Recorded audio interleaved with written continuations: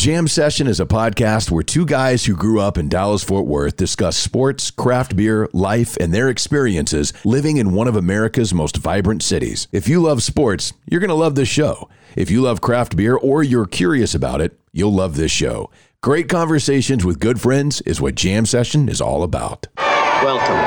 It's nice to have you here. I hope you enjoy it. I think you will. You're listening to the Jam Session Podcast. I was told that I could listen to the radio at a reasonable volume. With Cowboys insider... What's your name? Jean-Jacques Taylor. That's my name. Radio personality and craft beer expert, Matt McLaren. He's a very strange young man. He's an idiot. Comes from upbringing. And now, the Jam Session Podcast. It is indeed Jam Session. Subscribe, rate, and review, and hang out with us for a while. Right here on the Jam Session Podcast. Sponsored, as always, by Hector Flores with Modern Woodmen of America, a fraternal financial organization. They can help you plan for your family's future. Give Hector a call. He'll make it happen for you. 940-453-3490. Also, of course, Greening Law brings you us. Greening Law, of course, will fight that legal battle so you have time for healing and renewal. But right now, that moment, and trust me, we have all been waiting for this today. That moment has arrived. Ladies and gentlemen, the radio, the TV, the podcast star, the sexy Jean-Jacques Taylor. What up, dog?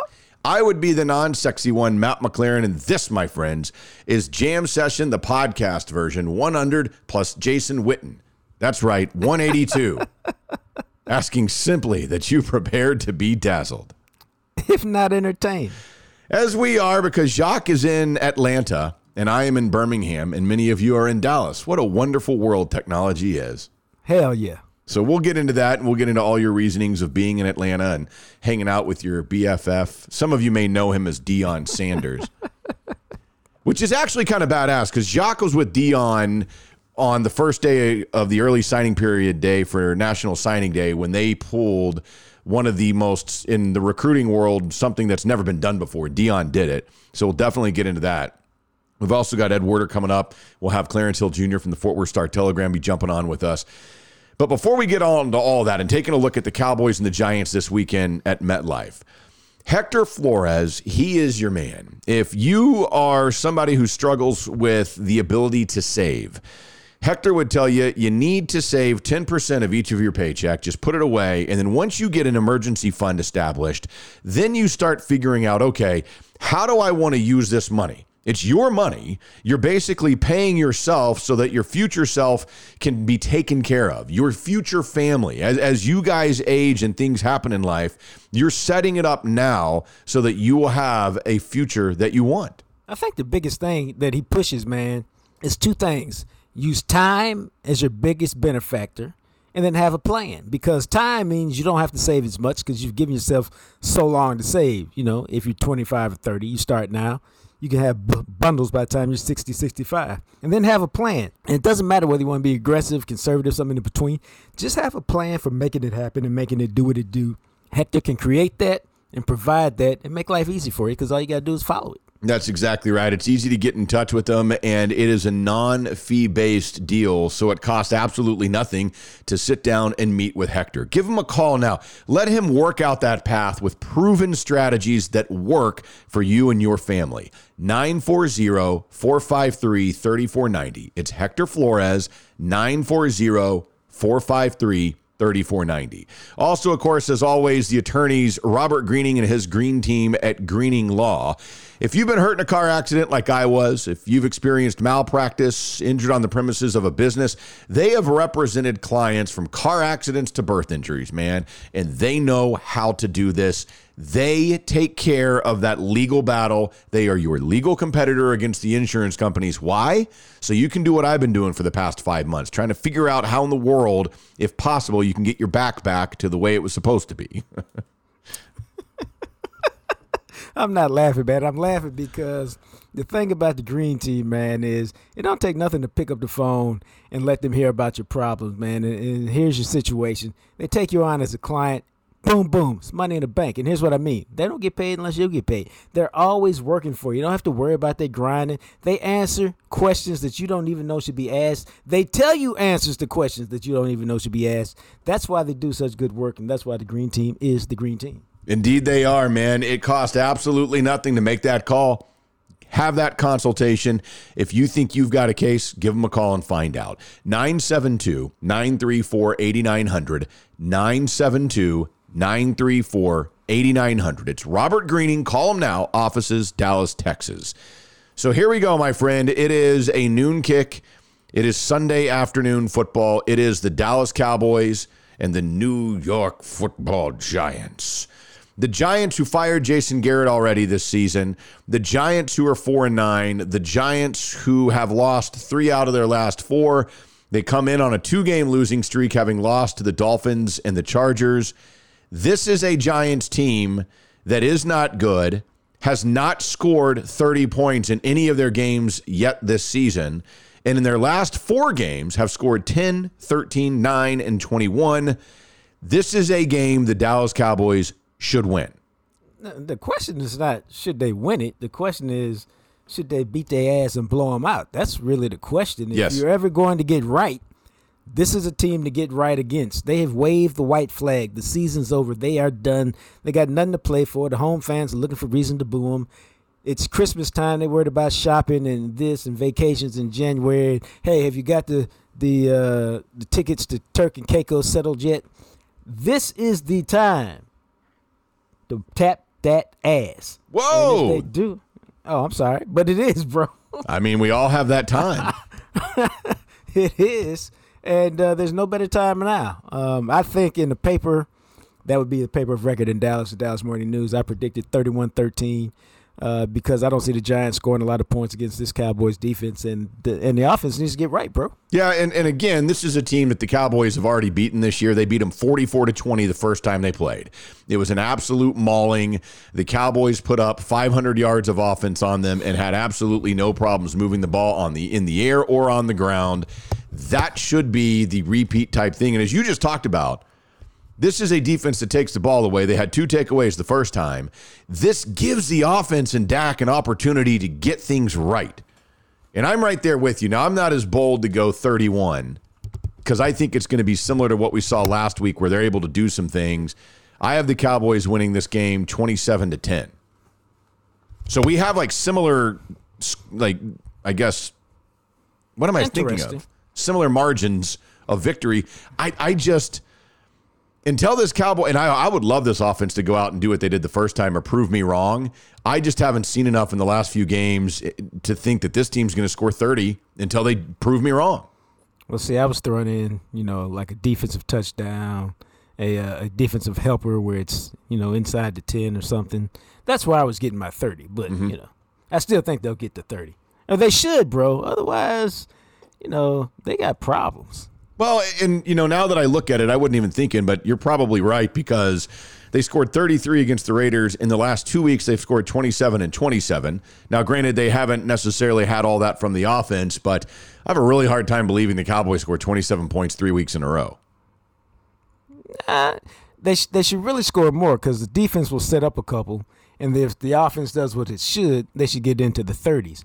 But the offense has been struggling, so we can't count it. But this is all, we're all talking about how bad are they going to beat the Giants, which means anything less than that is going to be a disappointment, man, because you're getting to the time of the season where you need to show something in terms of can you really perform in the playoffs and can you take it up as a team in the playoffs and get to where, we'd all like to see this team go, which is the NFC Championship game, man, because that's the only way you can get to the Super Bowl. It really is. I feel like if they don't get to the NFC title game, anything else is disappointing. Oh, I think it is because it means despite the great defense, despite the great start, despite the great offense at the start, they did what they always do. Yeah, you're the same damn thing. You are what we thought you were, and you got to show us that you're not. The more I've been thinking about that recently, I thought, because they're going to the playoffs. And they're going to have a home playoff game. You should win your home playoff game. Now, granted, it is the playoffs, so who knows? But then the problem becomes, okay, cool, you won a playoff game. Now what? Now you have to prove you can do 2 playoff games. You can go on the playoffs on the road and win. And until if they get to the NFC Championship game this year and lose, then I think that changes a lot of the beliefs around this area, around Cowboy Nation and the people that follow this team, that they can get it done. Because if you can get to the Final Four, come on, you're one game away from a Super Bowl trip. I think what we're talking about, man, and I've said this anyway, they need to do it this year because to me, this your point now, to me, this is the best team that they're going to have in the next 2 or 3 years. And you're like, what are you talking about? Well, I mean, just think they can't pay everybody. Somebody's going to leave, and their replacement is likely not going to be as good as them. Guys are going to get paid. So to me, this is the best team that they can put together for the next 2 or 3 years, and they need to take advantage of it by making a deep run. Yeah, and they've got to get things right. If they could get some momentum here against the Giants and get the offense back to what we've seen before at points in this season, then you got another one against Washington, and you can start getting some momentum going for the last couple of games against Arizona and Philadelphia. This is what you want. This is when you wanted this team to peak, is right now in these final few games of the season to figure these things out and to get on a roll. And fortunately for them, you've got a couple of teams coming up that are going to offer you that opportunity. I mean, the Giants should just kind of roll over and die. They really should. And if they do that, then you should be able to take advantage of that to get some things clicking and hopefully to get on the same page and do some things offensively that we just have not seen this team do in over a month. Well, it's consistency, man. They haven't had consistency. They have good moments. They have bad moments. They just haven't been consistent. And the other thing that's missing, and you'll know exactly what I'm talking about when I say it, is the big plays are missing. They haven't had the big plays. And when you don't have the big plays, it's hard to score. Simple as that. It's not real complicated. When you don't have big plays, it's hard to score.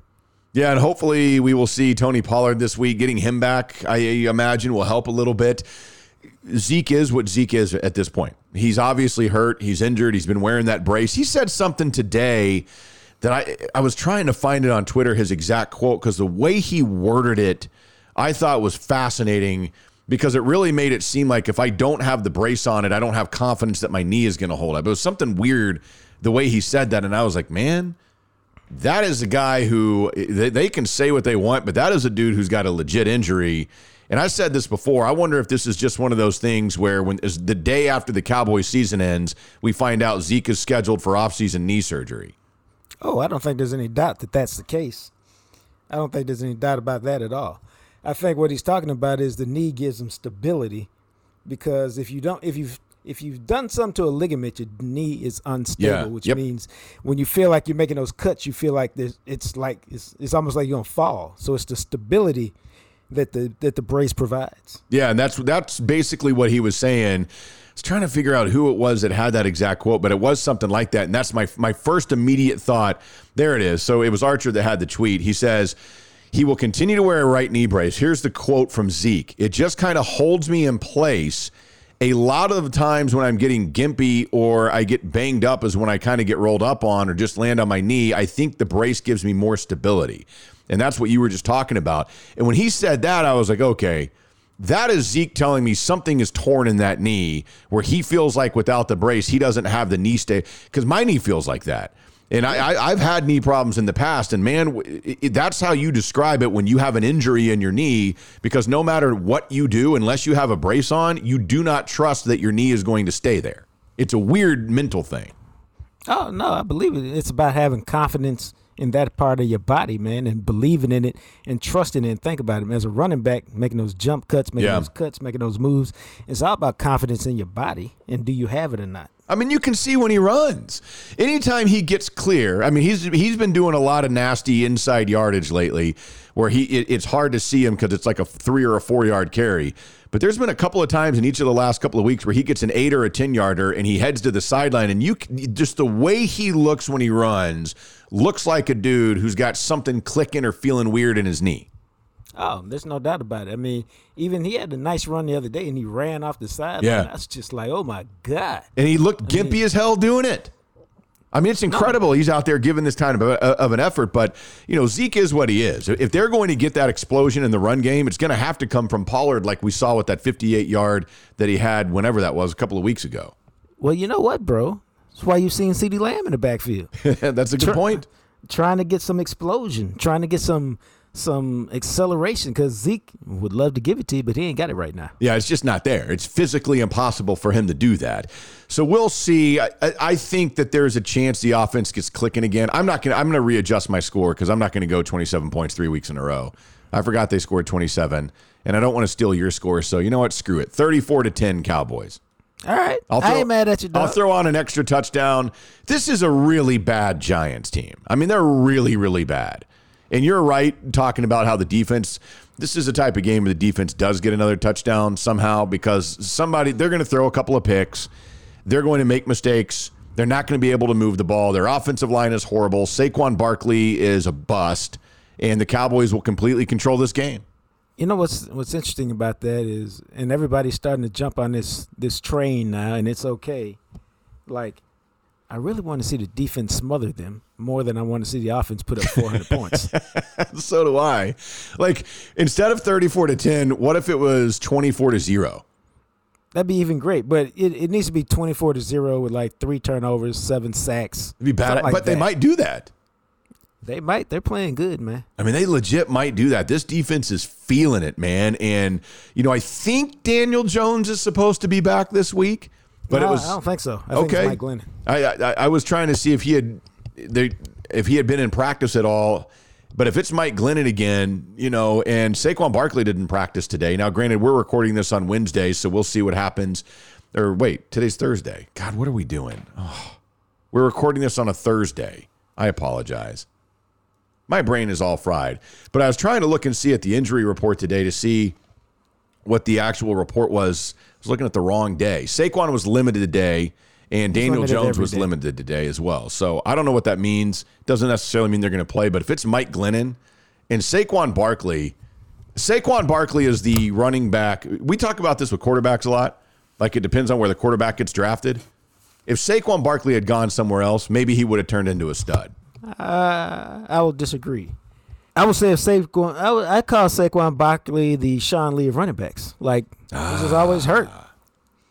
He's literally always hurt, man. Yeah. It ain't nobody's fault. It's not from a lack of effort and all this other stuff.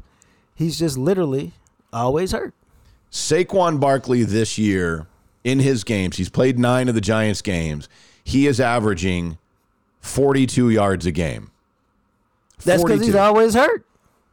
That's how many games has he played? He's played 9. He's played 9 of the games, and he missed a chunk of time. He missed about, what was it, 5 games, I think it was, 4 games earlier. He's been back. Since he's come back, he's played in their last 4 games, 25, 40, 55, 64. So he's incrementally going the right way, but he still is not accomplishing anything and has been very easy. But the Giants they don't have a pass game, and their offensive line is horrible.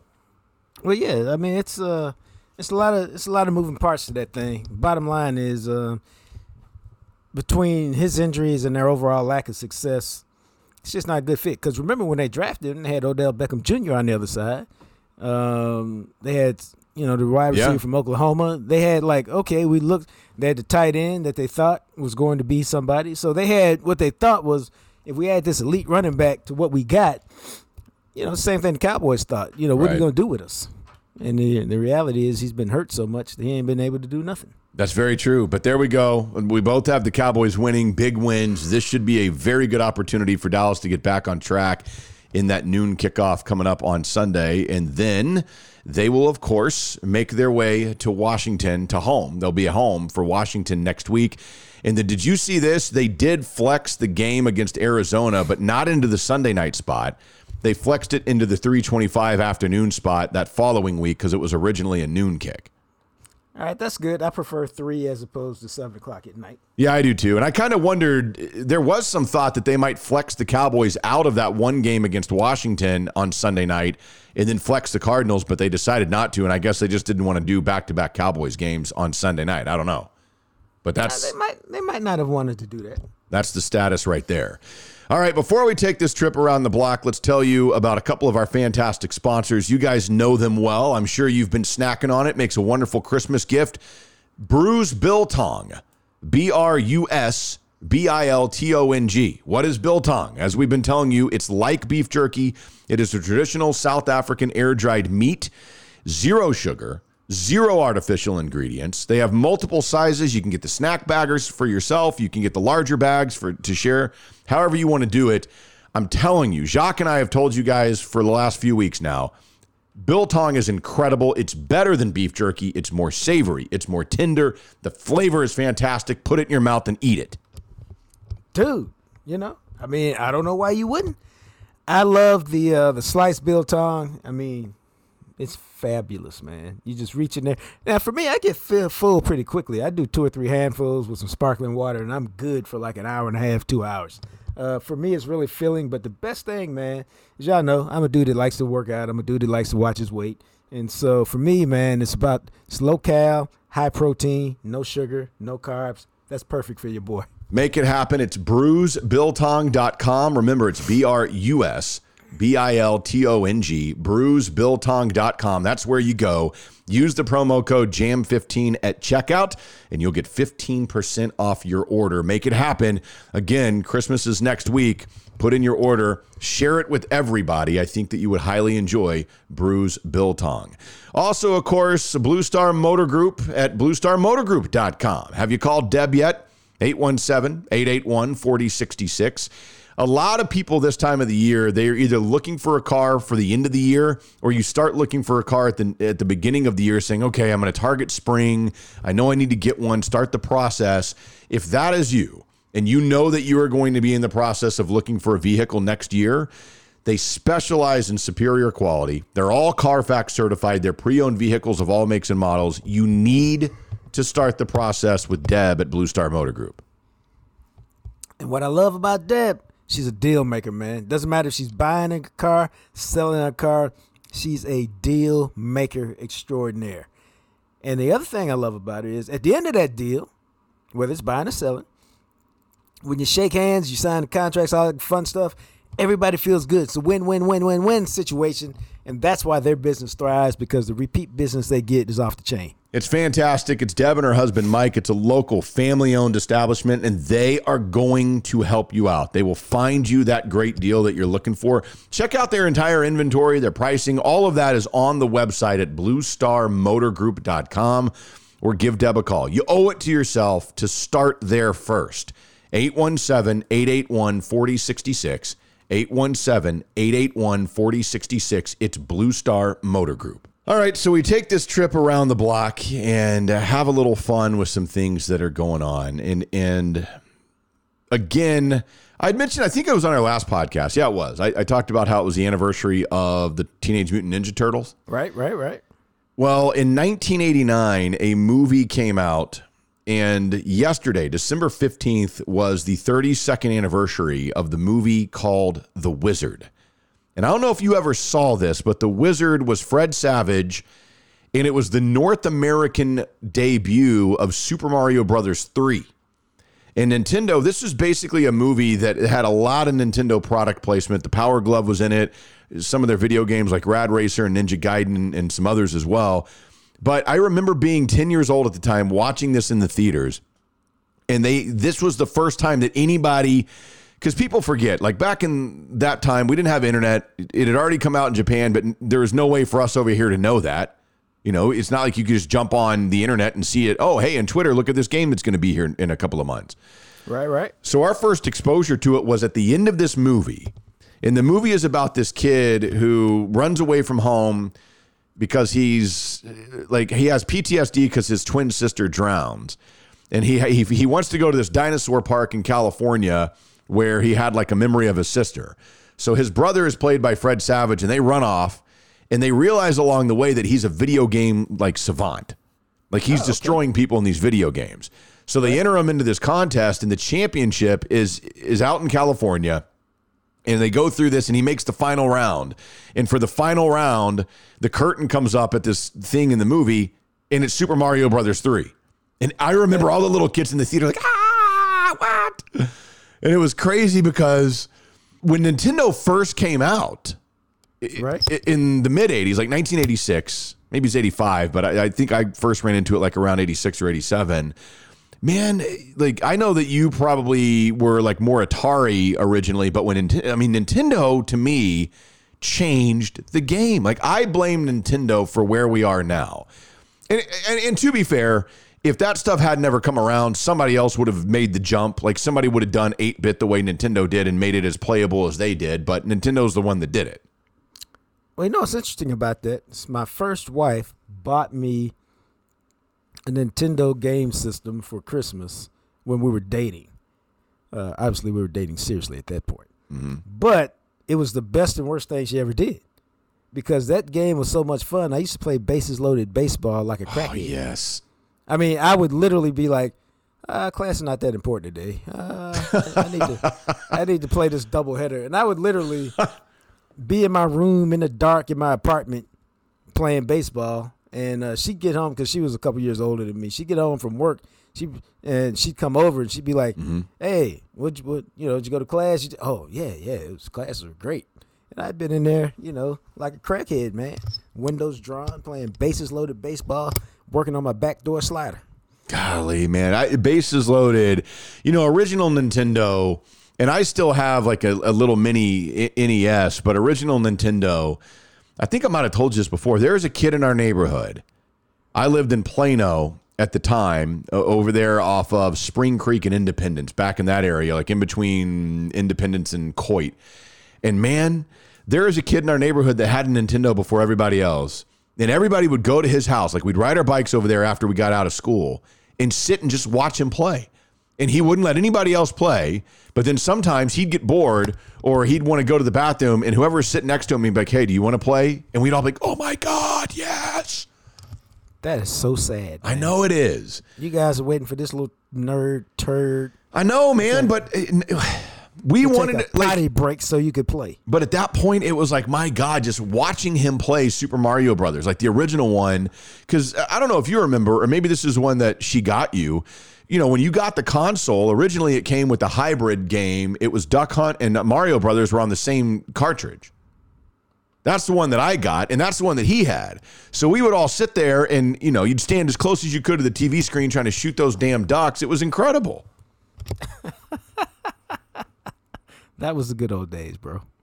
It was the good old days. And it's funny because now everybody plays video games and everybody is so used to the way that it was.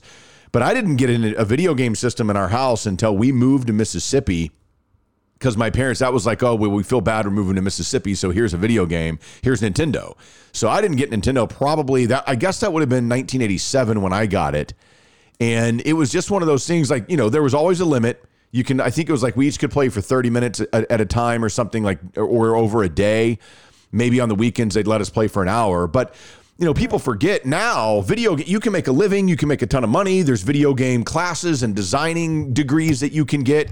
Well, back in the late 80s, they were like, okay, we'll let you waste your time and waste a part of your life for a half hour a day. But come on, you can't ever do anything with video games. I used to tell people, what you got to do is follow your passion, man. If you're into video games and electronics and gaming and all that stuff, man, you can make a ton of loot. I know. And now, if you're into playing them and you want to play at the highest level, you can make a ton of loot doing that too. Or you can make enough loot to take care of yourself and your family if you want to, if you're one of those people who's really good at playing Call of Duty or NBA 2K and you join a league. Dude. I've always believed in that, even when other people didn't, especially fuddy-duddy old people, which I refuse to ever become one. And so I've always been into that, like, if it's a passion of yours and you're good at it, I used to tell people who's, like our friend, Clarence E. Hill Jr., I can't believe y'all wasted all that time playing video games, man. Yes. What's up with that? Dog. And I used to tell him all the time, I said, dude, this is like a $1 billion industry. You think kids are spending billions? No, man, it's adults who are doing it. It's just people's hobby, man. No different if they go play pool or, people who spend 10 hours a week playing golf. People spend 10 hours a week playing video games, man. They really do. And it's wild now because like you're talking about, that's something that blows my mind, but it's only going to get worse. I mean, there are professional video game teams. There are professional video gaming leagues, and those guys make a living literally play. I mean, hell, it's in Grand Prairie, one of the nicest esports arenas in the country. And everybody that plays is like in their early 20s or late teens, and they're making a chunk of change. Dude, that's what I'm telling you. The money's out there. You just got to go get it. And if you got to get it playing video games, more power to you, brother, because you're doing something that you love. Yeah, and the funny thing is that my brother Chris was an elite level video game player. Like if this had existed when we were in high school, like if we were in high school now, Chris would probably be making money. I guarantee you he would, playing video games, because he was that good. Like he used to be ranked in the world in Halo, and he would play with this. I forget what I forget what they called him, like a clan or something, where he would go online and they would play together. And his little group that he was with was a world ranked Halo group. I mean, he was like, it was insane. I'll never forget this. Did you ever play GoldenEye on N64? Nah, if it wasn't a sports game, I didn't really. All right. Well, GoldenEye, was all the rage for a while. And I remember when I first went to college at the dorms, that was about the time everybody was playing GoldenEye. We used to play it for hours in the dorms. And there'd be somebody who's the best in the dorm, whatever, and whip your ass. And I always would say, wait till my brother comes to visit. Just wait. You wait. And they're like, whatever. Chris comes to visit. Sure enough, he's like, okay. And immediately everybody wants to play him in GoldenEye because I talked him up. He smoked everybody. They were like, oh, my God. I'm like, yeah, I told you. Like, it's ridiculous.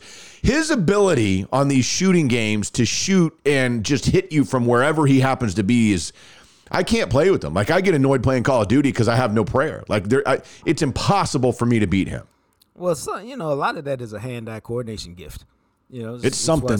It's why some people can hit a baseball going 100 miles an hour spinning. Yeah. The hand-eye is just insane. And so a lot of that is hand-eye. It's something, man. With it. Yeah, but he would smoke me. And that's the thing is, we've talked about video games a few times, either on the radio or the podcast, and I don't really have a ton of time. And now a lot of the times when I do have free time, I played some NBA 2K, but I haven't gotten to play that in probably a couple of weeks. And, there's just all these video games. And the problem with them now, when you're growing up, like you play those Nintendo games, they were really, now looking back, they're so simple. And now these games are so vast. They're so realistic in some cases. It can take forever to master them. The original Nintendo controller, you had 2 buttons, A, B, and a little control pad. Now these PS controllers, you've got what? There's 4 buttons on the top, so that's 4. You have the 4 on the pad. You have the L3, the R3. You have the ability to move in different ways. I mean, you're talking about, depending on what 12 buttons and combo you want to use, and all these people that you play, these kids that memorize this shit, and then you're trying to go up against them. You're like, dude, I don't have time for this. I just want to hit a button and watch your head explode. That's what happened to me, man. I remember me and my friends, including guys like Calvin Watkins and some other people you wouldn't know, but Big Joe and the Big Rig, we'd wait for those games to come out, man, and we'd have them all. Baseball, basketball, hockey, all of them, until what you said happened. They all became too hard to play. So we're like, we got to settle on one, man, because it takes too long to learn them all and get good at them. And so I just picked one, and it made it happen after that. Yeah, that's kind of how I was, but it's like you're talking about with original Bases Loaded. It was just so easy. It was just so much easier to play those games. You didn't have to put a lot into them now, and that's part of the reason why now, when you're really good, there is something to it, because you have to spend a lot of time getting to that point. There is no luck anymore in video games. It's a skill that people learn, just like anything else, where they become a champion of the cause or of the cause, and there it is. You've got this group that you play with, whatever you want to call it, and you're dominant. Oh no, it's definitely a skill, and I only have so much time, and I haven't played in a long time now. I've had more work to do and more projects to do, and so I probably have not played my FIFA soccer game, which is my current favorite. Dude, I probably have not played since June or July. Man. I mean, that's 6 months. Dude. That's 6 months, dude. We got to get you playing some video games. But it's hard. I mean, sometimes, and nowadays, when I have free time, I don't necessarily want to play a video game. We watch a lot of stuff together, and I'll watch a movie or something like that. I don't necessarily, if I was at home alone more, I probably might stop down and play a video game. But when I'm hanging out with the lady, we like to watch shows together because we like a lot of the same things. I don't necessarily want to be playing a video game with her just sitting right there. True that. And, you can play them early in the morning and you can play them late at night. But, it's hard to fit it in unless it's, it's just part of what you do. And now, I work out in the morning, and it's just not a lot of time to do it. Now, I enjoy it, but there's just not a lot of time to do it. Yeah, man. And that all came from a conversation that started with the release of The Wizard, One of two movies, by the way, from the 80s to feature the song Send Me an Angel from the band Real Life. The other one was the movie Rad, that BMX bike movie that came out in the mid-80s.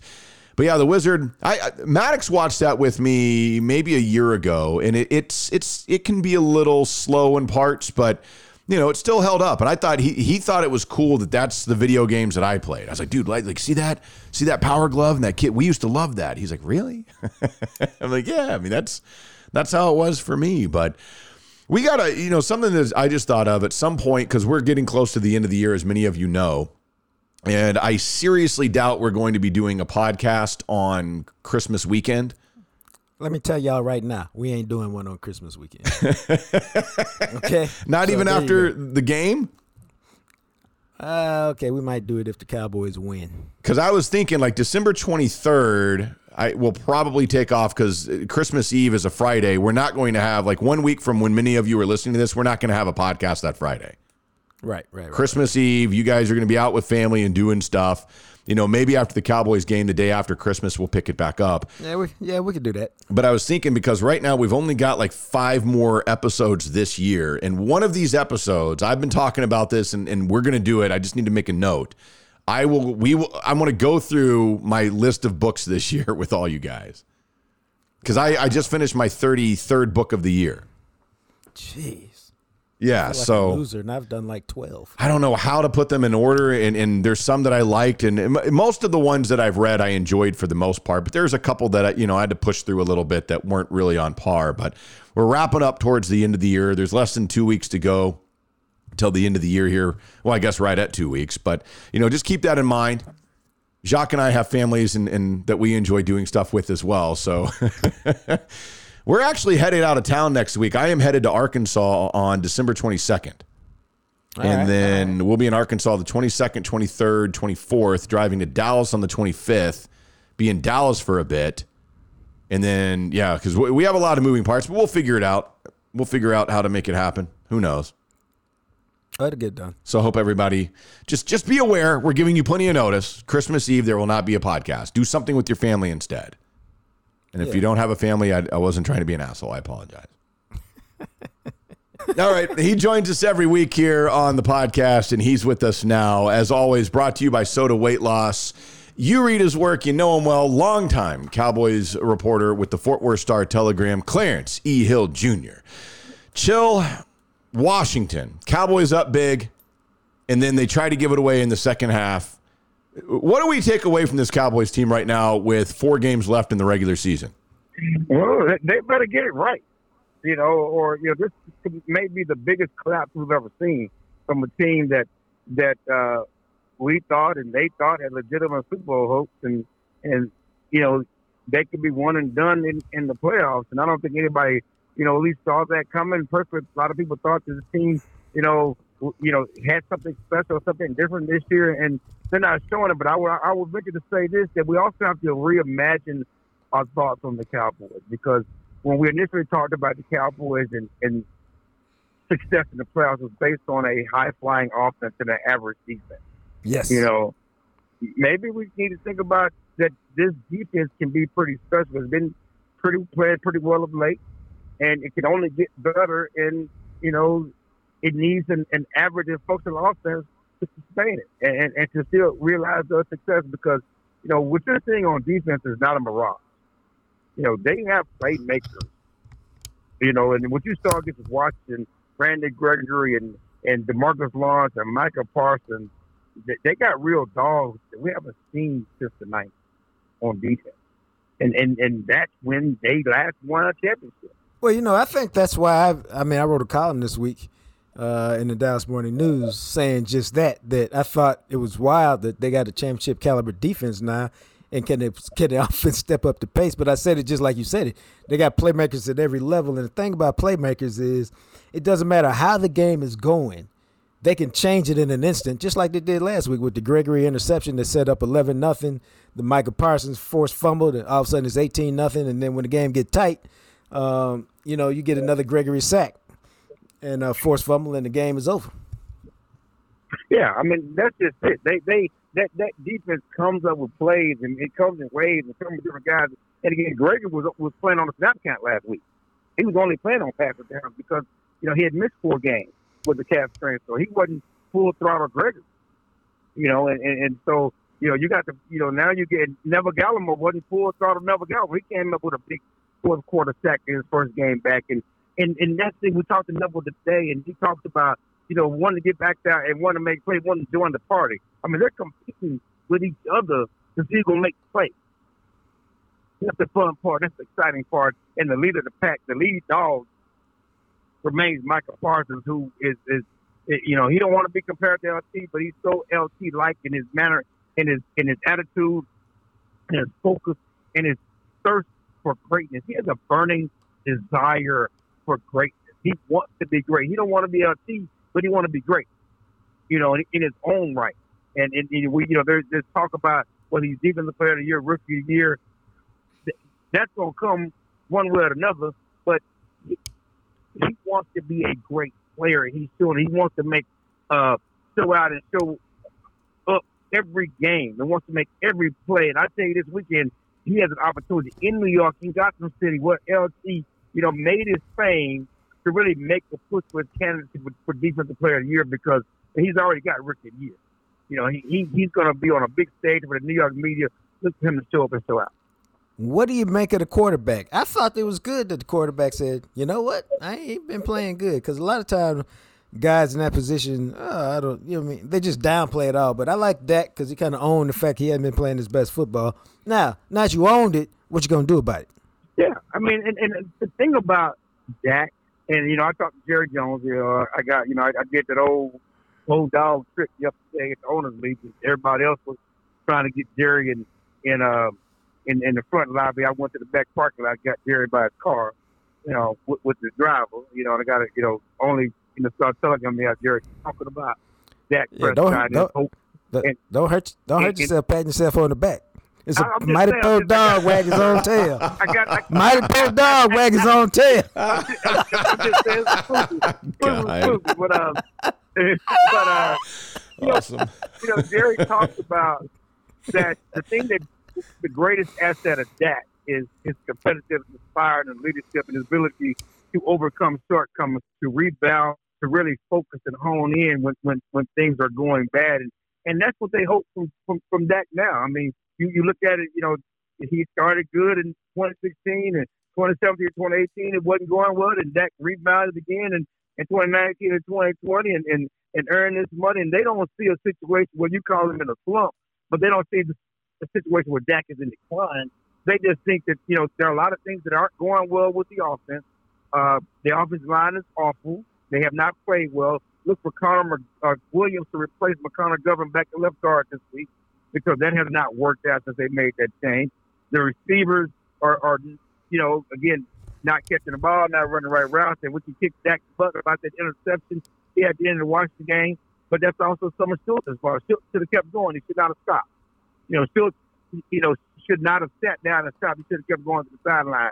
But Dak should have saw the linebacker as well. So there are a lot of other things that are factoring in Dak's play and why he hasn't played well. And Dak, as a man, as a leader, is taking ownership. Jerry Jones was there very confident that Dak will overcome, will battle back. He told me that he compared Dak to Tom Brady and Superman in the same conversation. His ability to overcome like Tom Brady, but there's also ability that he can uplift his team like Superman. But sometimes, he may have to take a little longer to run with to get off the ground, and that's what he's doing. But they think he can do it. When you look at all the things that you just said, the offensive line and Dak struggles and all that, I mean, how do you fix this? Because the offensive line is kind of what it is at this point. Zeke is banged up. They've had some injuries. What's the solution to try to get this thing back to what we saw earlier in the year? Oh, I think that the biggest problem is the running game. I mean, when they were going good, and as well as Dak was playing, they also had the number one rushing offense in the league, and Zeke was healthy and they were the cuts and powerful and doing all of them things. Well, you're not going to see that. Tony Pollard is hurt. If he plays this week, he didn't play last week, I think they should rest him again this week, because you need Tony. You don't need to have a Tony Pollard. You need him. He needs to be healthy to be his most effective as far as a quick, fast running back. Zeke won't be healthy before the end of the season. He said, he's playing with a leg brace or knee brace, and and he said he's getting some of his power back. But if you've seen the last couple of weeks, he looks nothing like the back that can force his will as he was early the season. So it's going to be a combo of this passing game. Dak Prescott, the pass game, using CeeDee Lamb as a running back, using the short passing game, the hit passes, and different things that they did, against Tampa Bay early in the season. Finding Michael Gallup and Amari Cooper, those guys have to be difference makers. And Dak has to make plays and see those guys and make plays down the field. So teams are definitely playing them different. They're making them hold the ball and throw the ball underneath, and they have to be more precise in catching the ball and making plays after the catch. What do you expect against the Giants? I mean, this Giants is, with COVID, with their issues, without their quarterback. I mean, it's almost like Washington last week, and it's a shame that the Washington game was so close. But there's no way they should lose this game. And the Giants, they got all their COVID issues, and they were also 4-9. I mean, there's no way they should lose this game. But beating the Giants does not mean that they're back. They're like beating Washington don't mean that they're back, and beating a bad New Orleans team with a quarterback that should be the third string throws 4 interceptions does not mean they're back. They won. They're going to get the job done. I think they're going to get the job done. They're going to, be the NFC East division winners, but are they playing as well as Tampa and Green Bay and Arizona and the Rams? Are they a legitimate Super Bowl contender? They have to show it on the field. They have to get back to that level to live out those Super Bowl dreams that they openly talked about at the beginning of the season. You're supposed to beat the Giants. You're supposed to beat Washington. That doesn't really carry a lot of weight, but you have to try and find a way to get yourself right and get some of that momentum before you meet Arizona in a couple of weeks. Right. You got to get some momentum and confidence there. They're all talking about their confidence, but it's false confidence. It's like Mike McCarthy declaring the win was false confidence. They're trying to, give themselves impetus. I'm talking to Amari now. You got the guys to do it, but you haven't shown it. And when Bill Parcells used to always say confidence is based on demonstrated ability. You demonstrated early in the season, but you haven't of late, and that can cause you to lose confidence. And you watching that play and with the offensive line and the receivers, there's some trust has been lost. They're not playing with confidence on offense, and so you need to build that back up. And hopefully, playing against the Giants, get some layups. It's like, you're a basketball player. When your 3-point shot ain't falling, you go back in and you get some layups and you start, moving back out. Or if you're a golfer, and you're not hitting well, you start on the ladies' tees and you move back out. To the men's tees. Use the Giants as the ladies' tees this week. Okay. That's a good way of putting it. Use the Giants as the ladies' tee. Wow. I like it. But, I mean, it's true, though, because that's what you're supposed to do. I mean, again, this isn't going to impress anybody. I mean, a win is a win in the NFL, sure, but you should smoke this team, crush them, and beat them like you did the first time, 44-20. Yeah, you should. But you're not the same team that you were the first time. I mean, I think that people that think that they had their best offensive season against the Giants back then and think it's going to automatically happen again. Do the Cowboys look like they're playing that well? Does Zeke and the offensive line in that running game with Zeke and Tony Pollard look like the same people that they were during that first game? No. So, I mean, I think it's naive to think that they're just going to go and do the same thing. But they do need to show improvement and start building some of their confidence again. No, I mean, I think that's fair. I mean, I think it's the league is the season is always about how can you handle attrition, and this is no different. And how they handle it will determine what they do in the playoffs, just like everybody else. Right. Yeah, I mean, because they keep talking about it. Well, everybody's going through this. Everybody's doing this. I don't know. I don't see Green Bay going through this. I don't see Aaron Rodgers going through this. I don't see them having these downturns on offense when they got the guys. And the Green Bay played last week with probably 4 backups on the offensive line. Yeah, it does feel that way. I mean, this is one of those things where, again, they're going to win the division. We kind of already know that. And then you're going to have a home playoff game. And it feels, unless they show us something different here in these next 4 games, it kind of feels like right now this team is going to cap out in the divisional round again. Right. And you certainly don't want that. And we keep talking about Dak and the running game and the receivers and offensive line. The play caller's in the slump, too. This is something he's worked through. He's going to have to find his rhythm again, too, because, as well as he had it going early, and we were calling him the next coach, he's odds on favor to be a coach. He has had a bad couple of weeks. Clarence Hill putting a fire under everybody's ass today. All right. I mean, he's not wrong, man, though. I mean, it's true. You got to keep it real and tell the truth. I mean, it's funny because I've been talking to people and everybody's talking, well, Kellen Moore be the perfect guy in Jacksonville. At opening, there's camp that, they may want to start interviewing Kellen Moore next week. For what? He got to prove he can fix this issue here before he jumps to the front of the line as the next coach somebody wants to interview. And that was cool and fine and dandy, and we loved it. It sounded good early in the season. But right now, this is some of his work. As Bill Parr said, this is some of his work too. Yeah. I mean, it's fair. I mean, this whole offense is just off, and it has been for 6 weeks, and it's amazing because I was saying last week that it's more exciting when the defense is on the field now than when the offense is on the field, and I didn't think we'd ever say that about this version of the Cowboys. Yeah, that's the crazy part because, a lot of people remarked, I can't wait. It's frustrating the Cowboys' offense is going through it now, but, man, I can't wait to see what the defense is going to do when they get on the field. Who's going to make a play? And the funny thing about against Washington, as well as they played, they dropped by 4 picks. Yeah. Anthony Brown dropped 2, Micah dropped 1, safety dropped 1. I mean, there were other plays to be made out there.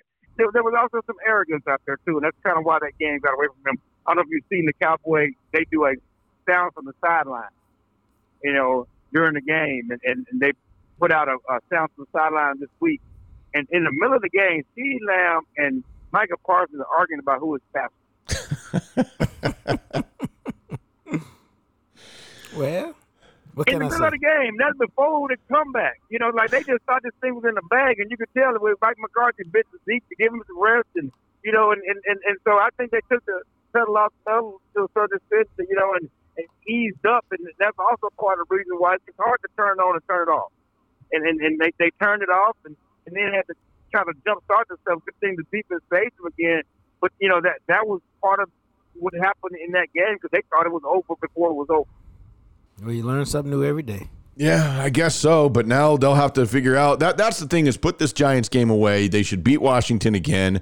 And then at 11-4 against Arizona, we'll see what that game means, what kind of weight that carries. But that's what they should do. We'll see if they can do that or not. Yeah. They got to do that. You got to put this game away, put the game. I mean, Giants, continue to put people on the COVID list. And again, there's no excuse to not get it done. That's true. All right. Clarence Hill Jr., as always, man, we appreciate the time. I appreciate your time, and Josh Taylor, enjoy Atlanta. I want to see if you're going to go to I'm not going to get no wings. Magic City? Yeah, I'm not going to get no wings. You're going to call Lemon Pepper Lou? You sure? You're not going to get no wings? No. Lemon Pepper Lou wings. No, man. All right. That kind of entertainment is not for your boy anymore. It's not anymore. Okay. So you don't like the entertainment. You don't like wings anymore. Ain't it time for you to go? Or we're gonna talk about that time we was at a strip club together. Okay, I'm just gonna tell this story. We was at a strip club together sometime covering the Falcons and the Cowboys, and this is one of my funniest moments. Clarence is trying to holler at the waitress, and he's single. He can holler at her, and she gets all offended. Do I look like a stripper to you? I mean, you're working in a strip club. Well, did it work? It was one of the funniest things I've ever heard. That's why I remember. That was at least it could have been 15 years ago, but I always remember that. That might have been the last time I've been in one of those establishments. Sure. 15 years ago. That was in our younger days when we tried to tear it up a little bit on the road. Nothing wrong with that. But nah, it's about Atlanta, my brother. All right, I will. All right, Joe. We'll see it. All right, there he is, Clarence Hill Jr., the original Atomic Dog himself. Well, I mean, how did it go? Did he end up getting a number? Did he take her home? I mean, oh no, she was insistent. She was. Wow, really? That's why it was so funny. Yeah, see, that actually makes a lot more sense than actually trying to pick up the stripper because the stripper gives you a fake name and makes up a story. Right. I've never thought anything like that. I used to, assuming that I have been to establishments of this nature before. Right. We would go and I would just create a character to be. That sounds just like you. Yeah, like I would, and oh my God, I forgot about this. So one time we were at a place, and I go in and I'm talking in my Russian voice. And I'm like, yes, I'm not from country. I come here, very beautiful women. And this girl talks right back at me in like that type of accent. I'm like, oh my God. And she's like, oh, where are you from? I'm like, oh no, I have no idea. I'm from Moscow. You know, it was so bizarre. And then I always wondered if she just started talking like that because she could do the accent or if she was legit Russian. I didn't find out. I mean, I was like, oh my God. Yeah, only time will tell. And let's tell you, I mean, I'm sure our sponsors can't wait to be backdoored on this one, but hey, it is what it is, man. We appreciate you guys. False Idol Brewing. Have you been to False Idol? If you haven't, their new beers come out every Friday, which means, guess what? Most of you are listening to this on Friday, December 17th. It is New Beer Day at False Idol, just in time for Christmas. You need to get over there. How about the Mind Flayer Imperial Stout with hazelnut and almond? They are also releasing this on Friday. The Oogie Boogie Nightmare Barrel-Aged Peanut Butter Cookie Imperial Stout, aged in wild turkey barrels for 14 months. OMG.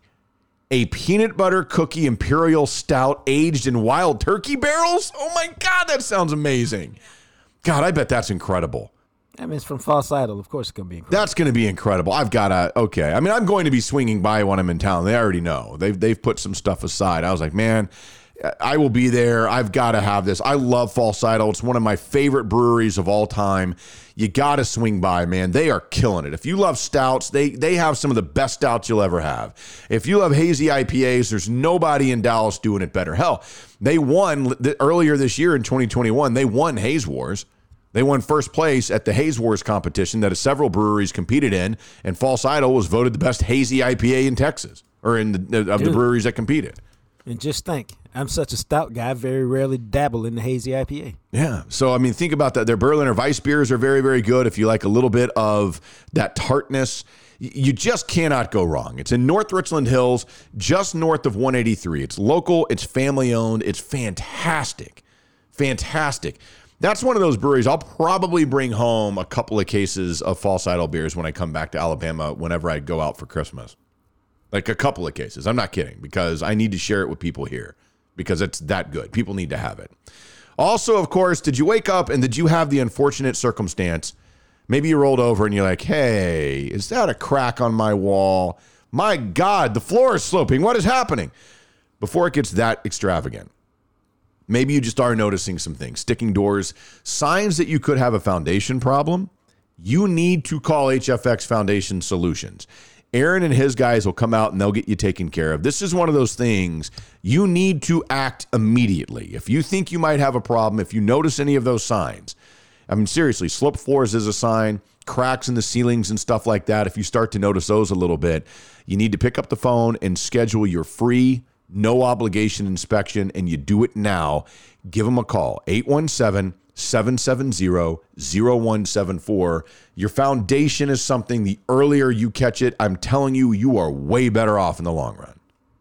Dude, I believe that, man. And, you know, that's why we call it a colonoscopy for your house, man. You get it checked over by Aaron. Doesn't cost you a thing, just for an evaluation. And if there's no problems, it's all good, baby. And if there's a problem, chances are you caught it early, and it's going to cost you a fraction of what it would if you caught it late. That's exactly right. It's the thing that you need to do, and he will be with you the entire step of the way. It's a free, no obligation inspection. So he'll come out and give you the inspection, and he may tell you, hey, thanks for calling. I see what you meant. You're good. Or he may say, good thing you called because you do have a problem, but we caught it early. And they do offer third-party financing as well, and he'll be with you, man, to talk you through it and help make sure the entire process is easy for you. 817-770-0174 or online at hfxfoundation.com. So we need to get into this because I think you heard Jill just talk about, hey, have fun in Atlanta. I mentioned it earlier. You are in Atlanta. You are there for one of the reasons why I don't think people realize this. A lot of HBCUs will not play in the FCS playoffs, but part of it is because the Celebration Bowl that you're in Atlanta for this weekend is a huge deal, and these schools play in the Celebration Bowl. Well, the Celebration Bowl pretty much guarantees each school $1 million. Mm-hmm. you can imagine how far that goes at an HBCU, as opposed to, if you draw Eastern Washington in the first round, right, and you got to travel to wherever they're from, Spokane or wherever they are, and you got to pick up and travel your whole team up there, you lose money on the deal, especially if you don't win. And so for the HBCUs, it's actually a bigger deal to be in the Black College Championship game than it is to go to the playoffs. And so what happens is they send their third best team to the playoffs. Yep. The one that's not in the playoff, in the Celebration Bowl, that's the team that goes to the playoffs. This year it was Florida A&M, which is a really good team. But they went to the playoffs. So I was down here, had an adventurous trip from the airport. This is one of the few times I haven't rented a car because I was staying downtown. Oh. And I was like, if I rent a car, the place I need to go is like half a mile from here. Parking's going to be a disaster. It's easier to just Uber. Now, I haven't probably Ubered very much in the last year or two. Like the last time I was at the Super Bowl or something. Maybe that was the last time I Ubered. Oh, when we got in that Uber with that one dude who was like, thought Yeah. we were like we ran strippers or something, and he took us the wrong way and all that crap. That guy. Well, yeah. So, dude, Jeez. I got the Uber, and first thing I did was I came out, and I thought the guy said JT, but he really said Steve. Close And enough. so I got in the Uber, and halfway there, 10 minutes into the ride, I go, are you really going to the right spot? He goes, Steve? I go, no, JT. Wrong passenger. And he turns around and goes all the way back to the airport. Really? Dude, yeah. And so then I had to get out of there, and Steve was waiting for him, and Steve hopped in, and they drove off. And so I ordered another one, except Wow. this time, instead of telling him to come to the domestic terminal, I told him to come to the international terminal. So he shows up, and he says, I'm here. I go, dude, my bad, man. I'm at the domestic terminal. He says, okay, I'll be right there. 20 minutes later, he sends me a text. Oh, I made a wrong turn. I'm on my way again. Oh my God. So then we get in his car. I get in his car, and I'm winding through. I'm going, this doesn't look like where I should be going. And I go, hey, bro, is this 176 Peachtree Northwest? He goes, no, man, this is Peachtree Court. I go, nah, man, it's supposed to be Peachtree Northwest. He taps it. He goes, oh, yeah, that's right by my house. I go, well, how far away is it, dog? He said, about 35 minutes. Oh my God. So finally I got to the hotel, man, but this whole adventure took like 2 hours. And so I had to write a story yesterday that appeared on ESPN.com today, as well as The Undefeated. It's about how Deion lassoed this number one pick and the whole impact that he's having on HBCU football. And so, dude, by the time I got to the hotel, it was time for me to grind. And then I'll tell you what happened. So I grind on the story for about 2 hours because I had half of it written. I sent it into the editor. And then they go, hey, there's an event, and we're trying to get a quote from Deion. So I'm not name dropping. Y'all know I'm the Deion whisperer. Yeah. So I sent him a text. I'm like, yo, you got time to talk today? He said, I'm booked solid. I said, what about tomorrow morning at 6 o'clock? I was half serious and half joking. He goes, I'm doing Keyshawn at 6 o'clock tomorrow. I'm like, dog, you really were booked. I said, I'm going to head over to this event at the World of Coke. Maybe I'll see you over there. Now, this is what I love about my life now. So I took an Uber over there. This time there was no problems with the Uber. I was and there was a band there, local high school band, and I was trying to figure out how to get into the World of Coke. So I asked this police officer. He gave me directions. And on the way back to go where he told me to go, Jackson State's buses had just showed up. And so as they're getting off the buses, one of the coaches bumped into me. He said, dude, we got a story for you that we're going to hook you up. And we want you to take care of it because we trust you to take care of it. I said, all right. So he's telling me about this story. And I go, well, let me just walk in here with you. He goes, okay, yeah, come on with me. So I'm walking into team interest with the Jackson State players and the team. Nice. Last night. And then what happened is they were going straight into a team meeting. So I'm in a team meeting. Up against the wall trying to be inconspicuous. And that lasted for about 20 minutes. Then there was a team dinner. And so I just went out and I followed them out into the place where they were eating for the team dinner. And I was talking to Dennis Thurman, defensive coordinator, for about 20 minutes. He was telling me all this stuff about defense and all this other stuff. And I saw Deion was sitting at the table surrounded by security. So I gave him the look like, yo, can I come over? He's like, yeah, come over. And so I sat down and I chopped it up with him for about 30 minutes. But here's what it is when you're a reporter, man, especially when you've known a guy for a long time.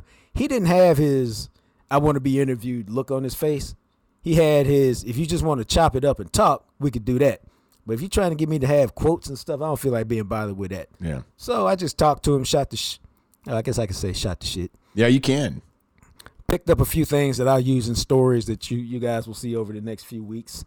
But I talked to him for about 30 minutes, and then I went and talked to some other guys. So I spent a couple of hours there doing nothing but talking to people and getting background, including on how they landed Travis Hunter, the number 2 recruit in the country. And the biggest thing is, and I talked to 3 different people, and each one of them started the same way. Like, he's idolized Prime since he was a kid. Yeah. Like, he patterned his whole game after him as a player. I mean, his whole style of play is patterned after Deion Sanders. It's really the reason why he wanted to go to Florida State. And, he also likes to hunt. He likes to fish. That's what Deion's favorite thing is, fishing. And so they really connected on a lot of different levels. And then he came the week that they played Alcorn State, had a good time on a visit. And the more Deion talked to him and his mom, the more they were like, you can come here and get the same thing you get at Florida State, but you could do it here. And you could learn from the best. And then for him, it was a good decision. And I was also told, second thing out of this guy's mouth last night was after he said he had a story for me. He was like, hey, about Travis Hunter, man, he don't have no deal lined up, man. I don't know where all that's coming from. He don't have no deal. I said, really? He said, no, he ain't got nothing. He might get something, but he ain't got nothing right now. I said, is this a right now, wink, wink, or like really right now he ain't got nothing? He's like, really, right now he ain't got nothing. I said, all right, cool.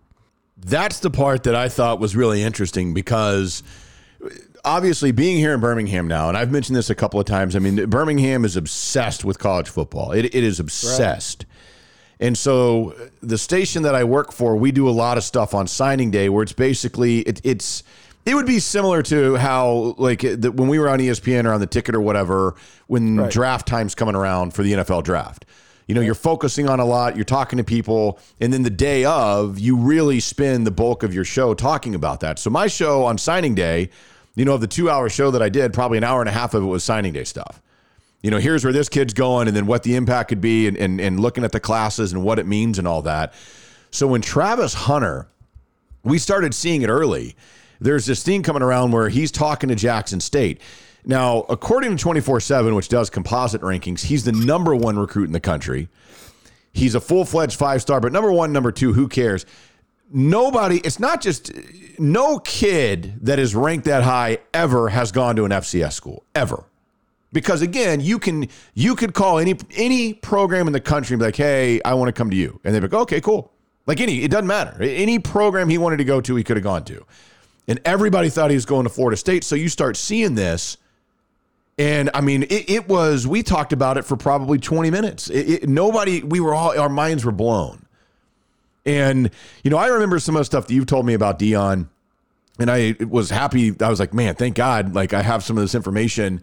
And it's nothing private, obviously. It's just stuff about the type of person Deion is and what's important to him. And your point about how always it's never been about the money with him, and just some of the stuff about your knowledge of what his situation at Jackson State is, that we were able to talk about that and be like, I mean, I'm telling you, I'm surprised, but yet I'm not, because of Deion Sanders.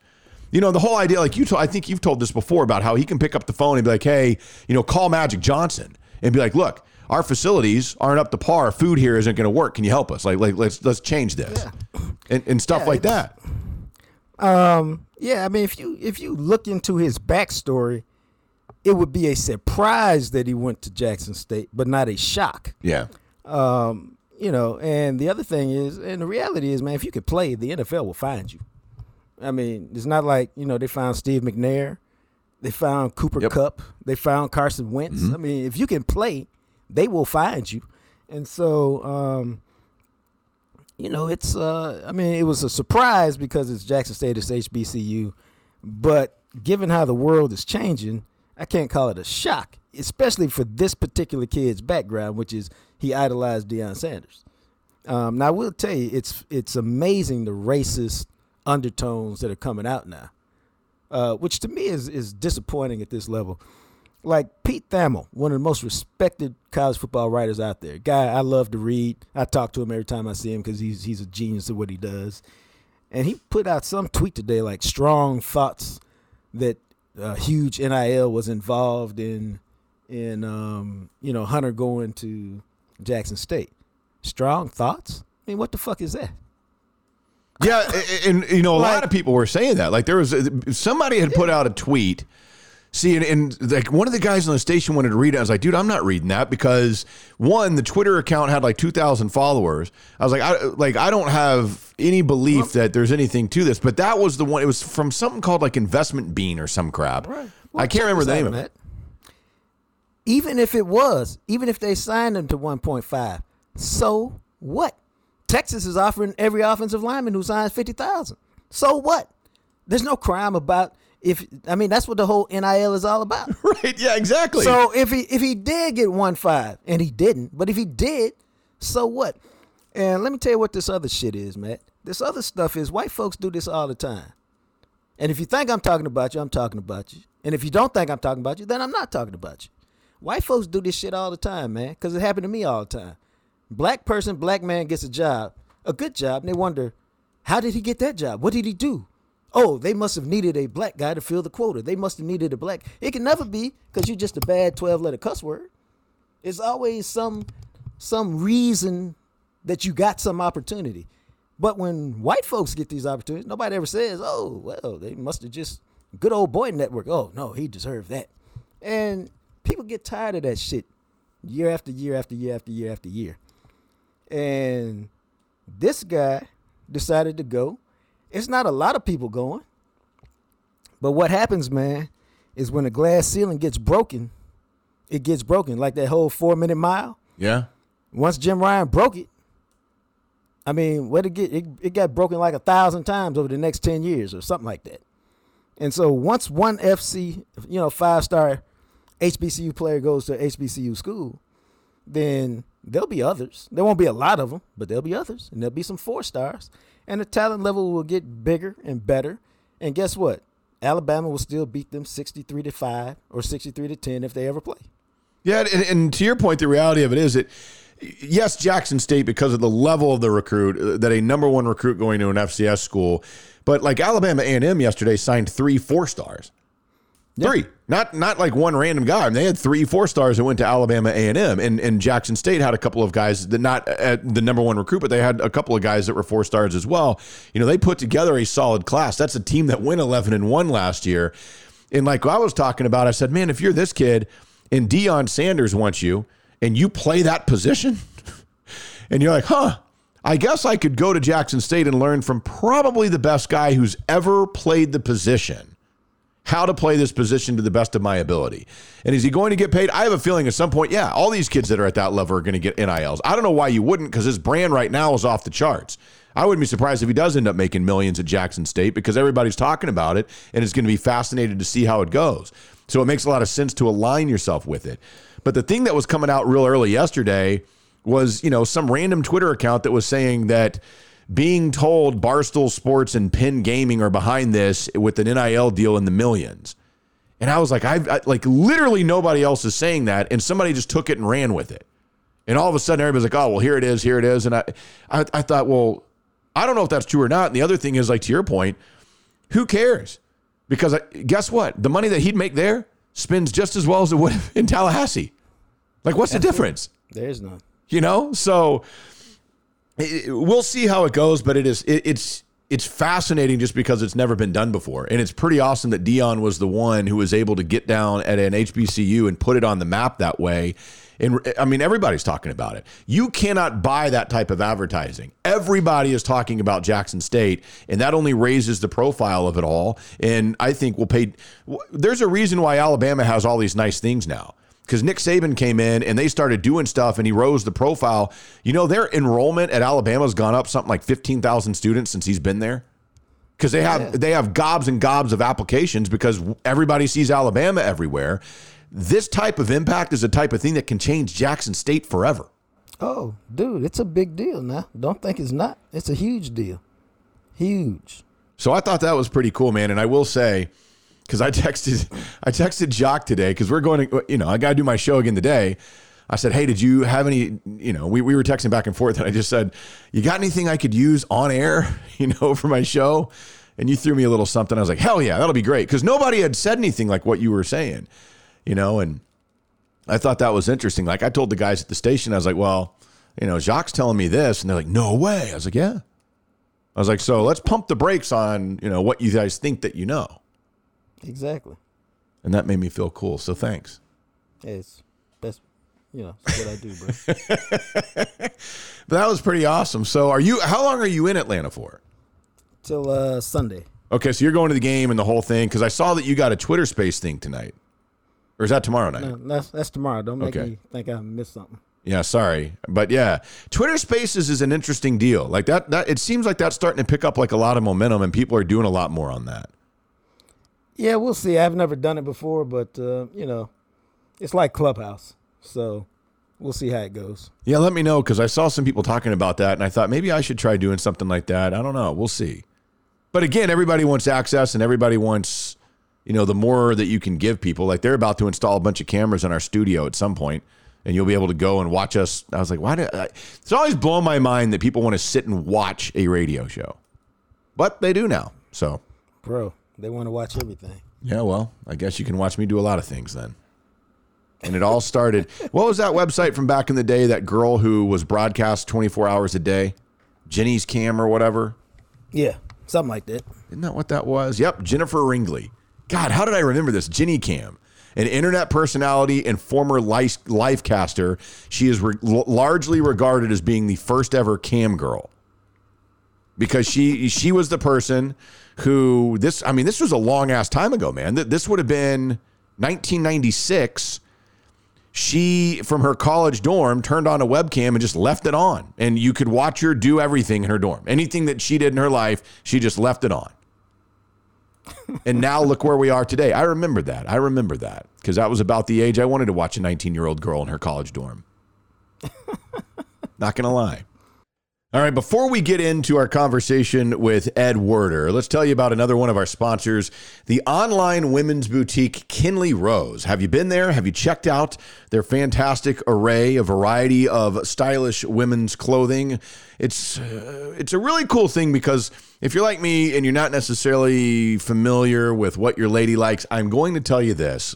And if you are a lady and you're listening, you'll love their selection. If you're a dude, comes in handy, man. It is the online women's boutique, Kinley Rose, Kinley, rose.com. They focus on attainable style without sacrificing comfort, just in time with the holiday season upon us. And don't forget, if you use the promo code JAMSession10 at checkout, you get 10% off your first order. And this comes in handy too, because obviously with Christmas coming up next week, you can check out these last minute gift ideas, stocking stuffers. You all need something, right? Gift cards. They are e-gift cards that you can order at kinleyrose.com in a variety of different increments. So you can order one of those. The details are in the description on the website. So check them out. Find something for your lady. Find a nice new outfit for date night, perhaps. I think you're going to love it at kinleyrose.com. KINLEY rose.com. And remember, promo code JAMSession10 at checkout.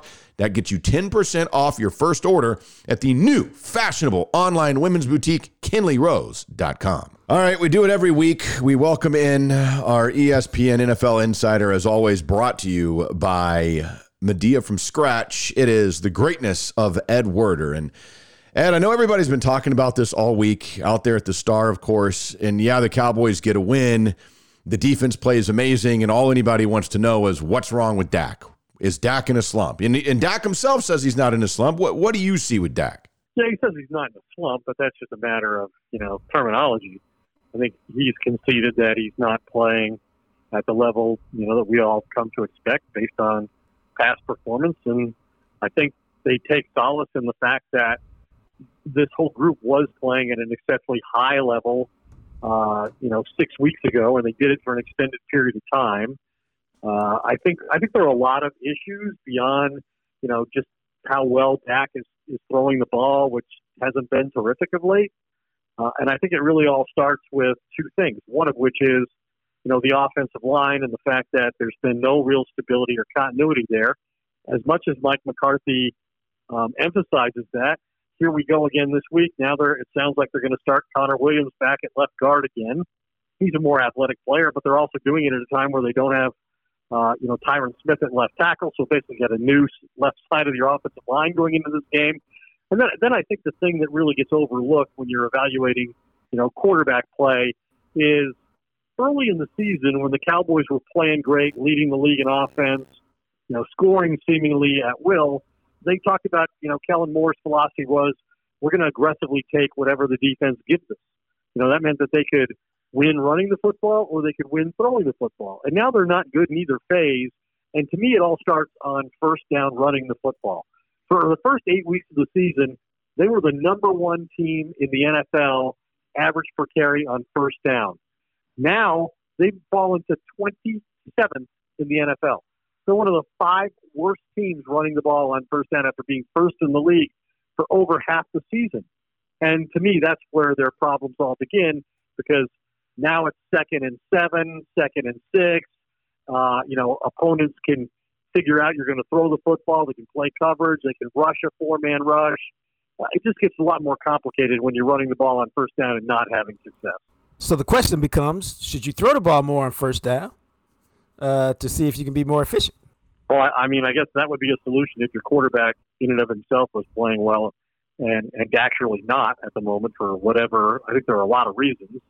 I think this opponent comes at an opportune time because Dak, I was out there today a little while ago. We were talking to him at the Star, and he said to the receivers in the backs and the skill positioning, hey, it's time for us to get rolling. And he's not wrong about that. And partly it's the main reason he says that is because it's late in the year and they want to get that confidence that they had, earlier in the year as an offensive group heading into the playoffs. Well, they're playing, the New York Football Giants, who they put up 500 yards against earlier in the year. They had 200 yards rushing, 300 yards passing, scored 44 points, the most all season long. And my question is, will they reach any of those numbers this week? They should. The Giants pretty much know they're not going to the playoffs. They've already fired coaches. They've already basically, idled their starting young quarterback for the rest of the year. So this is a game against which the Cowboys should expect to have great success on both sides of the ball. And if they don't get it together on offense against this team, then I think they have issues that we can really question whether there's enough time for them to get it right. Yeah, obviously with the 4 games left is what you're alluding to. The flip side of that becomes this defense and the level that this defense is playing at, taking away the ball, pressuring the passer, getting sacks. What do you take away from the level of defense that we've seen recently with this Cowboys team? Yeah, it's really been a remarkable 1-year turnaround. If you think about where this team was defensively a year ago at this time, worst in franchise history, about to fire Mike Nolan after just one season. In fact, I asked Mike McCarthy after the game the other day in Washington to put that in context, and he thanked me for taking him down memory lane in a sarcastic moment. Didn't like the reference to worst defense in franchise history occurring on his watch. But yeah, I think they made a huge investment, in their defense this offseason, to their credit. The front office did. Will McClay did. They hired Dan Quinn. That was a Mike McCarthy move, from what I understand. And then they gave him free reign, and more importantly, they got him players. They not only drafted Micah Parsons, they used their first 6 picks on defensive players for the first time in franchise history. They were more active in free agency than they'd ever been before, and the majority of the players they signed were on the defensive side of the ball. And so, the second-year guys like Trayvon Diggs have, taken a quantum leap. Obviously, Micah Parsons, nobody expected this from him, as high as expectations that I have for a guy taking 12th overall. But I think Dan Quinn's done just a masterful job of using guys in the right way. I think they turned what could have been a catastrophic situation, not having DeMarcus Lawrence, for 10 weeks, into a positive in that it kind of forced them to explore what they could do with Micah Parsons. as a rookie, and he was up for all of it. So I think they're in great shape defensively as long as they, continue to create turnovers. And I think that should be the expectation now that they've got, Parsons to play with Lawrence and Gregory. I mean, Mayville Gallimore had an immediate impact. He knocked the center after the rest of the year and hurt the quarterback, knocked him out of the game on the way to his only sack. So I think the defense is playing exceptionally well. I just don't know at what point it became more interesting to watch the Cowboys when the defense was on the field than when the offense was on the field. Wow. Matt said that last week, man. That's because the defense has got playmakers. It's been a long time since we've seen like big-time playmakers at several different levels, which is what you need in the playoffs. Yeah, there's no question that, if you're going to go and beat Tom Brady in the playoffs, you got to get pressure on him. That's the whole game, is in beating Tom Brady is creating pressure. And the Cowboys have the athleticism, and Dan Quinn can put together a lot of different combinations of people and situations to give them advantages in creating a pass rush when they have to. But there's no question they have the ability to get a pass rush and create turnovers and put pressure. Like, they talk. Randy Gregory said it now twice or Gregory said it today, and Micah Parsons said it the other day about Taylor Heineke. We got in his head in the first and second quarter. We basically ruined the guy. He knew he was going to get hit, and he knew we were coming for him, and we were coming for the ball. And they've been able to be dominant on that side of the ball when they force turnovers. If they don't force turnovers, then I think it's a whole different thing. But we're just starting to see. Only seeing 47 snaps of these three guys, these three elite rushers together. It should only grow from here as they get a better sense for what each of them can do alongside the other, the strengths and weaknesses, and Dan Quinn gets to play them more and more time on the field in addition to what they do during the week prepping for games. Ed, you kind of alluded to this when we were talking about Dak and the offense and the Cowboys with this opportunity against the Giants team that they know their season's done. They're 4-9, as you talked about. But then again, we look at what they did against Washington. They jump out to that huge lead and almost cough it up at the end of the game. What do you expect to see against the New York Giants on the road again once this weekend comes? Well, it's interesting that, Dak's thrown more touchdown passes in his career against the Giants than any other opponent. As you would expect of a division opponent. But I think they've invested a lot offensively in this game. That being said, they have not been the same scoring team at home and on the road. In fact, they went into last week's game with the biggest disparity in the entire league in terms of, I think they scored over 32 points a game at home and only 23 points a game on the road. And last week, they really only scored 14 points on offense, and the defense scored a touchdown, and the defense set up the offense's only touchdown with a turnover that, forced them to only move the ball 41 yards. So I think they've got to show some ability to do it on their own. And the thing that, Dak talked about today is that defenses have stopped blitzing him because he was beating the blitz. And this all really started with Vic Fangio and the Broncos. They got physical with the receivers outside. They dropped 8 or 7 players into coverage, and they tried to force Dak, to be patient. And we've seen that he hasn't responded well yet to that tactic for the most part. He needs to be patient. He needs to be willing to, move the ball down the field incrementally and take what the defense gives him and hope one of his receivers can create a big play with some run after the catch, or they can, pop a couple plays by Tony Pollard, who we assume will return this week. But Zeke just hasn't been a consistent player. We know he's playing hurt. I found it odd that he talked about his knee getting better, feeling stronger, less pain, going to be healthy in 3 or 4 weeks, and yet he goes out for the first time and wears a knee brace.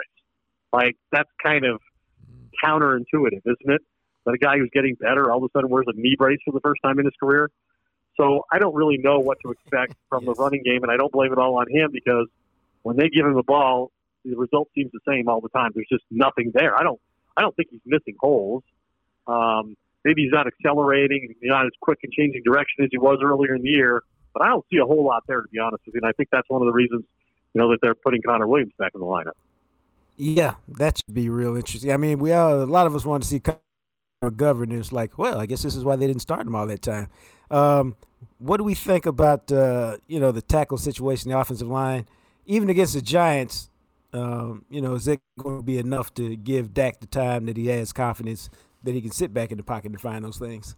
Yeah, the Giants haven't been a great pass rush team all along. And, it looks like there's some question about Leonard Williams playing in the game. And he's a guy, who plays both inside and outside, but makes his biggest impact inside. And I would expect that if he plays or had he played, that they would have given him a lot of reps inside against, Connor Williams and Tyler Biadasz, the center, who's, I think, perceived to be something of a weakness. I just think in general, this offensive line, with the possible exception of Zach Martin, really just they haven't played at the level of their reputation. And that's a big part of the frustration that the Cowboys have had. And if they were playing at that level, then I think they'd be able to run the ball on first down. And I feel very confident they'd be able to pass protect against the four-man rush. And so far, neither of those things have happened. And whether they happen this week, I don't know, because, even though, Tyron Smith is not the player that he was 5 years ago, and he's out injured yet again, I don't think he's the dominant player he used to be either, but he's still better than what they're going to put out there on Sunday. All right, Ed, before we let you go, we have to ask, of course, outside of the Dallas Cowboys, the news today, the Urban Meyer era comes to a crash and burn exit in Jacksonville. What was your take on that? Did you originally think that hire might work? And now 13 games later, how do you see what happened there in Jacksonville? Yeah, I have to say that I thought it had a lot of potential. And to me, it was not unlike, at least superficially, Jerry Jones hiring Jimmy Johnson as somebody who had never coached at the NFL level, inheriting, the number one overall pick and being able to take a quarterback, a supposedly transcendent quarterback, like the Cowboys took with Troy Aikman and Trevor Lawrence. But I think over time, we saw a lot of differences in terms of the commitment, in the level of competitiveness that Urban Meyer was bringing to his team, that it wasn't at all the workaholic, intense, win at all costs, approach we saw from Jimmy Johnson. And so all of those expectations that I had failed to materialize. And I guess maybe we should have recognized, maybe I should have recognized it earlier. He just losing didn't really seem to bother him. And he had, veteran coaches, especially on the offensive side of the ball with, Darrell Bevell and Brian Schottenheimer, who have worked with successful offenses, successful quarterbacks, been in the league a long time. And for him to say what he apparently did about them, they were a bunch of losers, was just the most preposterous thing that I've ever heard. Jimmy was hard on his coaches, especially after they lost. But I don't think, he distanced himself or separated himself from them like that. And to me, that was kind of the final straw for the Jaguars ownership and Tony Khan and making that decision to change coaches at this point. Ed Werder, as always, man, we appreciate the time. Thanks for doing this. Thanks, guys. Appreciate it. All right, there he is, Ed Werder, the greatness of Ed Werder. Brought to you, as always, by Medea from Scratch with their 3 fantastic Dallas area locations. You can find them in Flower Mound, in Grapevine, in Plano. Keep them in mind. I know everybody's going to be having family coming in town over the holidays here in the next couple of weeks.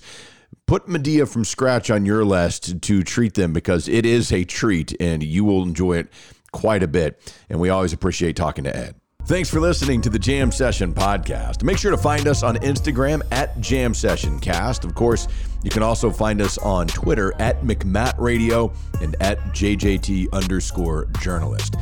Our podcast is sponsored by Greening Law, a personal injury law firm in Dallas, Texas. Greening Law fights the legal battle so you'll have time for healing and renewal. Give them a call at 972-934-8900. Greening Law Office, Dallas, Texas. Also brought to you by Hector Flores with Modern Woodmen of America. Let him help you secure your family's future. You can give him a call at 940-453-3490. As always, thanks to Purple Elephant Music for the music you hear at the end and the beginning of each episode. He, of course, is the radio, TV, and now podcast star, the sexy Jean-Jacques Taylor. And me, I'm just a guy Matt McLaren. We'll catch you next time right here on the Jam Session Podcast, available everywhere you listen to podcasts.